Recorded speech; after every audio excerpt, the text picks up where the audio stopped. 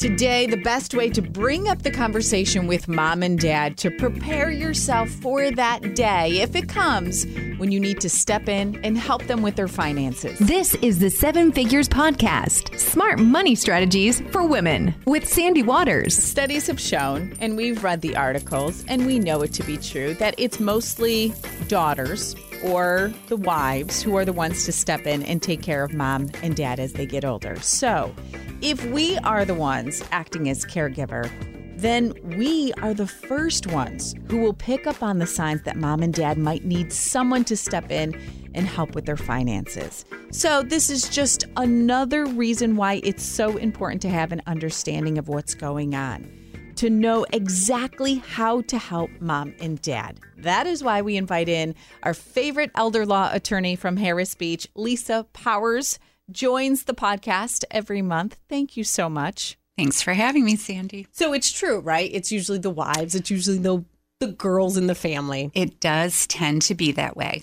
I certainly experience lots of sons and husbands who really are wonderful caregivers. Sure. But yes, you're right. It does tend to be the daughters who end up taking this on. Which is another reason why that we have to have knowledge about finances. Absolutely. Right? Because if we are the ones that are going to step in and take care of mom and dad, we got to be aware.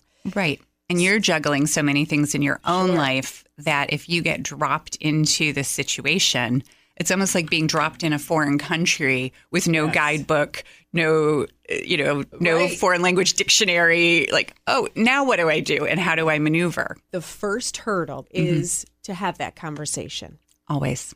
How do you approach it? Because a lot of parents, it's like giving up control in their eyes and admitting that they're getting old. Right. Because obviously the whole aging process can be really frustrating. It can be scary, especially if there's any kind of dementia component or you start to have the physical limitations. So it's a huge change to come to grips with what's happening with your body and aging, because, I mean, we've talked about it. You kind of stop at a certain point. If someone asks you how old you are, you have to think about it sometimes. Oh, I lie. Oh, my kids correct me. But you're right. Yeah. So I think part of it is being sensitive to that fact. Right. And also recognizing that if you charge in like a bull in a china shop and just say, I need to know, you probably aren't going to get too far. You might, depending on the family relationship, but usually more of a softer approach is a little bit easier. And I told you today I had a number of things that I thought should be covered. Do not attempt to tackle all of the information that you want in one conversation. I mean, you could, but I wouldn't recommend it. I think you'll end up frustrated. It could lead to an argument. These are emotional topics. Well, are there certain words we should use? Like, I don't know. Do you put the onus on, hey, Ma, do this for me? I think you have to know or have a sense of what motivates your parents. Some parents themselves are so about their children, they'd open a vein for them. Those are the parents that you say, look, I really need you to help me because I'm worried that I won't be able to do this. And that tends to ease the conversation along. And then I think for people who do tend to be more in control, you recognize that and you start from a point of, I know you're already doing this. I want to make sure that everything is in place the way it should be so that should something happen, we've got a backup for you so that mom isn't left in the lurch. She's never written checks or paid the bills. I don't even know if she knows where things are or vice versa. But we see that a lot in traditional families where the father, the husband, has really managed the finances. And of course, and then the wife has managed the household finances, right? I mean, we joke about it like the guys can't go to the grocery store because they don't know where anything is. Right? You have to give them the list. And obviously I'm oversimplifying, but it's that kind of thing where, you have these division of responsibilities and just approaching it to say, look, we know that this is important to you, even if we haven't really talked about it yet. But could we sit down and just get a sense of where things are and what your wishes are? Because we want to make sure that they're followed. We don't know. We've never had these conversations. Yeah. And you start this the earlier, the better, actually. Absolutely. When everyone still has capacity, when people are healthy, frequently what prompts it is there is a health scare. Someone has a fall. Yeah. I remember when I was in my 20s, my mom slipped on the ice and broke her leg. And at that point, I was able to come home and help out for a little bit and, really just grocery shop and clean the house and get her to a few appointments. So my dad had a little bit of a break. And then once she was in better shape, I went back to school and everything was fine. But that was the first time that it really hit home for me that, you know what, they are getting older and she could become frail. This could have been a lot worse. Yeah. So that was when we finally started talking about where things are. They had always told me where certain things were if they were going on a trip. Well, go in this drawer for the important papers. But that was about all I knew, right? You're like, okay, that's the drawer where I'll find all of the magic things. And at that point, you were probably thinking, yeah. Right. Now we ourselves have to take it seriously. Yes. Okay. Yes. So now you shouldn't dismiss it anymore. Yeah. Okay. So and I know you said you have 5 things that you really need to work on. Right. So now's the time if anyone's thinking, go grab a pen and a piece of notepaper. Absolutely. These are not in any particular order. So like I said, I wouldn't recommend trying to tackle all of them in one conversation. Kind of see where you are. Sometimes there's been a news story, frequently what prompts these conversations, if it isn't something personal to the family, we see something about a celebrity on TV when someone suddenly passes away. We've had a number in the past couple years. Prince comes to mind, and you hear what that mess is with the finances and things. But it doesn't have to be a celebrity. It can just be someone who unexpectedly had an accident or passed away. And then now what? Because no one knows where anything is. So I think you brought that up before. Mm-hmm. If you say, even if you have to create a story, my coworker, her mother, I'm concerned. I don't want to be in that same situation. Exactly. Ma, let's figure this out. Right. Because sadly, it is all too common. Yeah. Right. And that's really what gets a lot of these conversations started, because you don't want to be in the dark. If there is a problem, it's just exacerbated if you don't have any information on how to deal with it. So starting point, I would say, is talk to your parents about long-term care preferences. Have they thought about moving out of the family home? Most people will say, absolutely no. not. You're not getting me out of here. I'm never leaving. I built this house. Well, yeah. Right. And of course, there's that huge emotional attachment. I do think it's generational. I mean, I love the house I live in. I'm not that attached to it. Once my kids are out, we're gone. We're moving out of that house. I want something different that's easier to clean, right? Oh, sure. Right? I'm ready to downsize now. So now when you say moving out, do you mean like in any... Yes. Not necessarily straight to the nursing home. Because no. my mother would think it's like go to. And that's what a lot of people think. And it's like, no. Let's just talk about, if something, there's the downsizing, like, oh my gosh, it's just the two of you and you're in this big 5-bedroom split level and you're both having mobility issues getting up and down the stairs. And then what do we do? Because all the bathrooms are up on the top level. And if something happens, where are you going? This is not probably the ideal place to age forever. So would you consider moving into a senior community? Would you consider moving to a patio home or something else where it's more manageable? Maybe it's not as much work for you because there's a homeowners association and so all the outside maintenance is taken care of for you. What would you think about? And some people are adamant. They love their neighborhood. They like where they are. They need to be near the grocery store. I'm staying here. We'll make modifications, but have the conversations. Do it while everyone's healthy. Do it before you need to do it. Yeah. Because that's the sad part that I see in my practice too often. People, it's not yet, it's not time, we'll deal with it later. And then what happens is someone ends up in the hospital and you've got this outside professional who really doesn't know you or your family saying, you know what, it's not safe for them to go home. They can't go home. And now those choices have been taken away and you really are looking at that higher level of care. Okay. So that can be really heartbreaking. So just start having the conversations. And this one in particular is something that you tend to have over time, over and over again, because...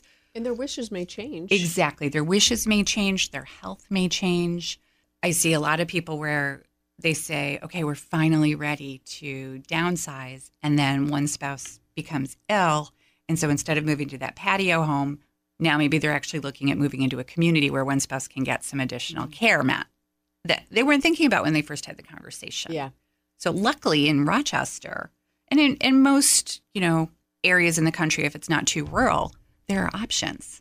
It's not just your house or the nursing home. There are lots of in-between options there. And you said, and I think the last time you came in, you were talking about find that community that you can move up, right? It starts assisted living, then it progresses. Well, it starts independent. Or independent. Yeah, independent. And then many now have assisted living. Some have what are called, at least in New York, enhanced assisted living, and then usually sometimes there'll be an affiliation with a nursing home. Okay. So you really, once you're in that community, it's easier to move up to the easier. next. It's a more seamless process. They'll actually have social workers on staff who try to get to know you. And that way, if there is a problem, they can also help advocate for you if you need to move up. Again, it's trying to make a difficult situation better. That's an easy to do right there. Just to open up the conversation. And for people who say, nope, I'm not leaving my house, well, a very real question is, are you willing to have someone come in and help take care of you? Would you allow aides to come in and provide services? Because some people don't want strangers in their house, right? And if you don't necessarily have that tight-knit family and friend community or church or temple where there are individuals who would volunteer to come help out that you'd be comfortable with, you need to at least plant the seed that then this may not be an option. Because realistically, if your care needs change, you can't be independent. And none of us want to think about that, but it's a conversation to have. Okay. So then that kind of tracks into, all right, so we sort of talked about where you would want to age, ideally at home. What do you have in place that'll help you do that, right? What finances are in place? Would you share with me where your accounts are? So not necessarily ask for numbers. Right. Because that is very uncomfortable for you. Right. Yeah. Starting point. Where is everything? Where is it? Like, where do you do your banking if you don't know? Do you have a financial advisor? That's one of the other points. So moving on, point 2 is finances. We know you have the house. Are you both on the deed? How is it titled? If you're comfortable, is there a mortgage or a home equity line? Because this is where, if they're willing to share with you, you want to get a sense of, are there some potential problem areas? Do you have a financial advisor? Is everything with that particular person, or do you have a couple? Because a lot of people are very afraid of, I don't want all my eggs in one basket. So yes, I gave the financial advisor my retirement funds, but I'm still investing over here on my own. Are they holding share certificates for stock at home? Because that could be an issue if they get lost. Do they have savings bonds floating around? You can find these little pockets of things. One thing that adult children can do that is not invasive of their parents' privacy, you can go to the unclaimed funds site at the New York State Comptroller and just search by name, and you can find out if there are unclaimed funds. It's a good thing to do for yourself, too. Okay. So, we do that routinely when we're looking at planning for folks, or if we have to file for a Medicaid application. We're forever checking unclaimed funds. Just in case. These people do move around. And if you know that your parents lived in another state, maybe one of your parents, traveled for work. And so they were based, in the last 15, 20 years somewhere else. It's worth checking. Okay.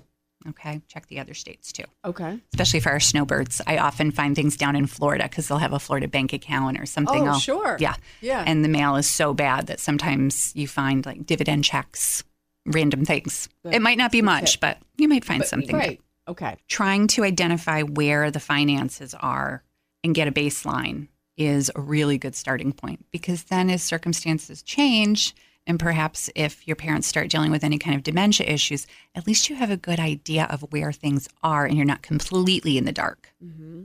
Right. And how to pay the bills. Exactly. Right. Just very basic things like how to pay the bills. Yes. And who do you owe money to? Right. This kind of goes along with the finances. What do they have for medical insurance? Again, depending on age. So most seniors will have Medicare.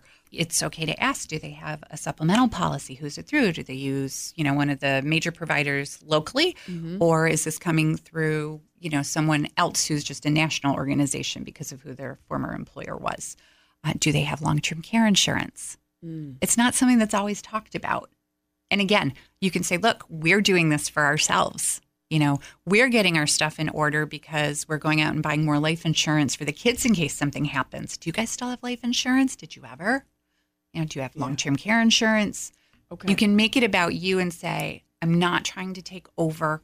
You don't have to give me details. I just want to know if you have it and where I should be looking in case, God forbid, or seeking advice. What are you guys doing? Because right. I want to do you have some, right. Yeah. And it's not uncommon for advisors to work with multiple generations. Third would be medical preferences. These are the tough ones, okay. Right? And again, this is where very often if something's on the news. This is easy. Okay. Yeah. So now we're getting into tough conversations. And again, this is something that's really fluid.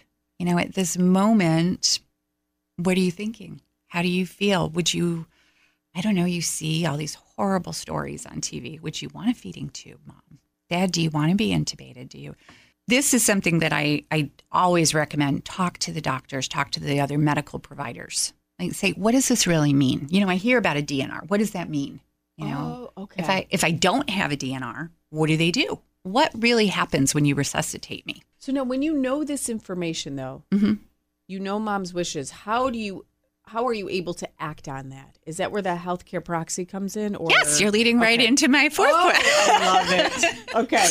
So what you need in New York is a healthcare proxy that says, this is the person I'm appointing if I can't express my wishes to my providers. That's the healthcare proxy. Name's an agent. Then you can have what we would call living will language that really talks about what your preferences are. What do you want for treatment or what do you not want? I don't want a feeding tube. I do not want to be resuscitated. I don't want to be intubated. And there has to be some common sense there. So frequently we will see, I'm naming my agent, and you just see language that says, and my agent knows my wishes. And that's where you have to have the conversations so that you do know the wishes. And that is suffice. And it suffices because as long as you've appointed the agent, I think it's nice if you can give them some guidance in black and white. If I'm working with Mom and Dad, I say, look, this is my standard language. You review it and tell me if you're comfortable with it. Go have conversations with your medical providers. I'm a lawyer. I'm not a doctor. I was never trained. I just know what I see and I have my own personal thoughts. But my job is to put in black and white what your wishes are. Another thing that goes along with this are, do you have burial preferences? Do you want a traditional funeral with a casket and to be buried? Do you want to be cremated? People don't talk about these things. No, it's, yeah. And as an adult child, it's very uncomfortable. It's like, I am not in a rush for anything to happen to you, but I want to honor your wishes. Now, what happens when you have siblings? Do you name just one person or multiples? Essentially, I always say it depends. It really does depend on the family, though. So, and again, this is where, if Mom and Dad can voice their wishes, and even better if they can put them in black and white, then there's something that's independent. It's not, the oldest daughter saying, well, Mom and Dad told me, and we're doing it. Yeah. Right. Because that often happens. Yes. And when you've just lost a parent, that's when emotions are really running high. And that's where it can just become incredibly ugly. Or you have to make a quick decision. The doctor's asking you, what are we going to do? Yes. And it's heartbreaking if the conversation hasn't been shared with others, because you'll have the one child who maybe is geographically closer or just has always been around, that Mom and Dad have confided in that person, and the others don't. And they're looking at you suspiciously saying, well, I don't know if they really said that to you, or that's just you being selfish wanting to do this. When you say have it in black and white and the healthcare proxy, can you get that from your doctor's office? So, or what holds up? Anyone can create a healthcare proxy. The doctors typically have them in the office. Those are really bare bones. And they will just have that big blank in the middle of the page that says, unless I fill it in, my agent knows my wishes. Okay. When you're working with a private attorney who's actually drafting the healthcare proxy for you, that's where we have the conversations. Okay. And again, I would say I put in fairly limited, what I call living will language for most of my clients, just to try and give some sort of guidance. But common sense always is meant to overrule. Certainly if someone says that they don't want a feeding tube, but they're in an accident and they need the feeding tube to be able to recover, you put in the feeding tube. It's more the idea that if someone has a chronic disease and in the final stages, they're going to lose the ability to eat, and they say, I don't want a feeding tube then, okay, fine. Okay. Where it's And not you just can't a make blanket. decision unless it is in writing. What happens if there is no? So if there isn't a healthcare proxy, in New York, we have the Family Healthcare Decision-Making Act. And so that allows relatives to step in and confer with medical professionals and be able to make appropriate choices. That's where the fights ensue. That's where the fights ensue. So again, it's always better to have even a bare bones healthcare proxy in place. There's also another one, and I think we've talked about this before, Sandy, called the MOLST form. It stands for Medical Orders for Life-Sustaining Treatment, and that's one that you do in the doctor's office, and that actually becomes a medical order that goes into your chart. Oh. So you do that with the providers. Okay. So I kind of look at that as the gold standard, but that the statute that created that says that it's specifically for people with a terminal illness or a chronic condition. So you don't find the primary care physicians necessarily bringing it up to every patient who walks in the door. Ah, okay. But it's something to be aware of, and you can certainly ask to have it done. It just requires a longer appointment. To the extent it's possible, I always tackle these things when I'm in the car. Oh, they can't get away. They can't get away. Certainly some of the medical conversations, if you have that ability, if you think about it, just like when we talk to our kids, it's a great time because you're not looking each other in the eye. Yeah. You're sort of paying attention, and there's not that confrontation feeling. So I think the car is an excellent place to have a lot of these conversations. And I think I've shared this one before. Local phenomenal Dr. Pat Bomba is very much at the forefront of end-of-life decision-making and making your wishes known. She shares regularly that she makes her family have these conversations around the table at Thanksgiving. You can't have your pumpkin pie until you've talked. Oh, God. Would that be the worst time to have these conversations? Well, I think it definitely inserts a little bit of levity, right? But it's also everyone is there. Everyone's there. So it's kind of funny, like, haha, you can't have your dessert. We're going to have this conversation, and then you get your sugar. Then I'll give you the sugar. Or maybe the booze. I don't know. Depends on your family. I think we did that before. Maybe. This conversation. I'll leave that to the individual family, not making a comment. Okay. But especially today when everyone's all over the place, really the holidays are the only time you can often get everyone in the same room. So we've talked about long-term care preferences. We've talked about finances and making sure, trying to find out where things are. We've talked about medical preferences, making sure you put them in place. Now you want to know, do they actually have legal documents in place, right? Like the healthcare proxy. Is there a power of attorney? Okay, let's spend some time on this. Power of attorney means what again? So you can have different kinds of powers of attorney. I'm talking now about a financial power of attorney. Okay. And you want a durable power of attorney, meaning it will last if you become incapacitated. That's the whole reason for doing it, because you manage your own affairs while you have capacity, right? You pay your own bills. You make your own investment decisions. You're living your life. You control the money that comes in and out. But if something should happen where physically you can't write checks anymore, you might want someone to take that on for you. You're still directing what's happening. You just physically aren't writing the checks anymore. But you can direct that agent to do it for you. Or what we commonly think of is if you start to lose capacity and can't manage your finances anymore, someone you trust should be able to step in that role and do it. Now, if you don't have a power of attorney, what happens? There are a couple midway points. If things haven't been handled properly, it's not uncommon for parents to add the name of one child onto a bank account so they have access. So if you want to think of that as what I would call a limited power of attorney, they have access over that one account so they can pay bills out of it. Pay bills. But if you don't do any of this, if you don't do it, bills are not getting paid? Correct. Wow. And so you could find yourself the subject of what's called a guardianship proceeding in Supreme Court. And again, in New York, that would come under Mental Hygiene Article 81, Mental Hygiene Law, Article 81. And that's where you actually go in and petition a judge to say this is a process then. It is. It's a process. It's expensive. It's technically public. Not that I think people are running down to the courthouse to see what's happening, but it's something that you can do very easily by hiring an attorney to put your wishes in place, keep it private, name the people that you want.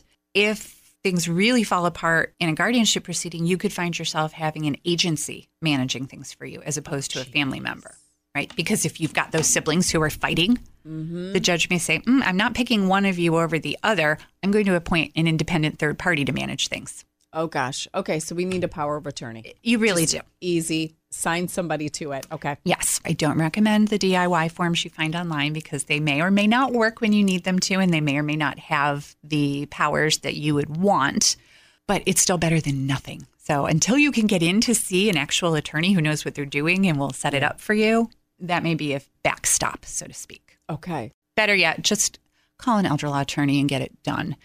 Sit down and really have the conversation, because chances are if you don't have your power of attorney or you have an outdated one, chances are your wills are probably outdated or you've never had one. Good time to get that taken care of and do the healthcare proxy too. Most attorneys will do it as a package. I personally don't like to do one-off documents. I'll usually refuse to do it because if someone calls me and says I need a power of attorney, that usually means that something else is going on. Yeah. Or at least they're ready to have the conversation. And I say, well, why don't we talk about everything so that we know what's you're all buttoned up. Exactly. I don't want to simply prepare a document. To me, that's irresponsible if an attorney just says, sure, tell me who to put in the document and come in and sign it. Yeah. We have a duty to investigate what's happening and make sure that the needs are being met. So you personally, I bet you have a folder, right? Like we all should. Mm-hmm. The if I kick the bucket folder. Ready to go. I've never called it that. We call it yours called. We have a nice name for it, Sandy. We call it your estate planning portfolio. Oh, jeez. Really? Well, we actually give you a binder. We give you a big binder that has everything we've prepared. House. Yeah, I have my own estate planning portfolio. You call it that too? I told you, listen, this is the binder. If we die folder, okay? So get all these documents in the binder, whatever you want to call it. Yes, or for some folks, a filing cabinet. Somewhere. In one spot, right. And I'll just give a plug, again, locally to Lifespan here in Rochester. They have great financial tools and workshops for folks who are trying to take this on. So I would highly... They're not for profit. Your best interest. Oh my gosh. Yes. Okay. And Lifespan runs the New York Connects program locally. So if you're looking online, New York Connects is statewide. But Lifespan actually is running that here. So it's a perfect coordination. Okay. You can get so much useful information there. And then the only other place I would recommend considering that consumers look is the National Academy of Elder Law Attorneys. It's NAELA.org. They have lots of great resources as well. And then how do we reach out to you, though? Harris Beach, HarrisBeach.com. You have my email to put in the show notes, so we can give that. Or feel free to give me a call. 585-419-8869 is my direct line. You will get me or my voicemail.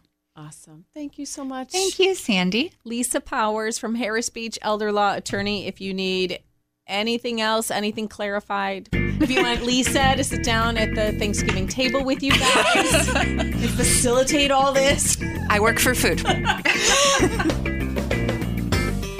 Next week on the Seven Figures Podcast, a little refresher course on what we need to know, the basics. What's a Roth 401k? How is it different than just a regular 401k? What's a Roth IRA versus an IRA?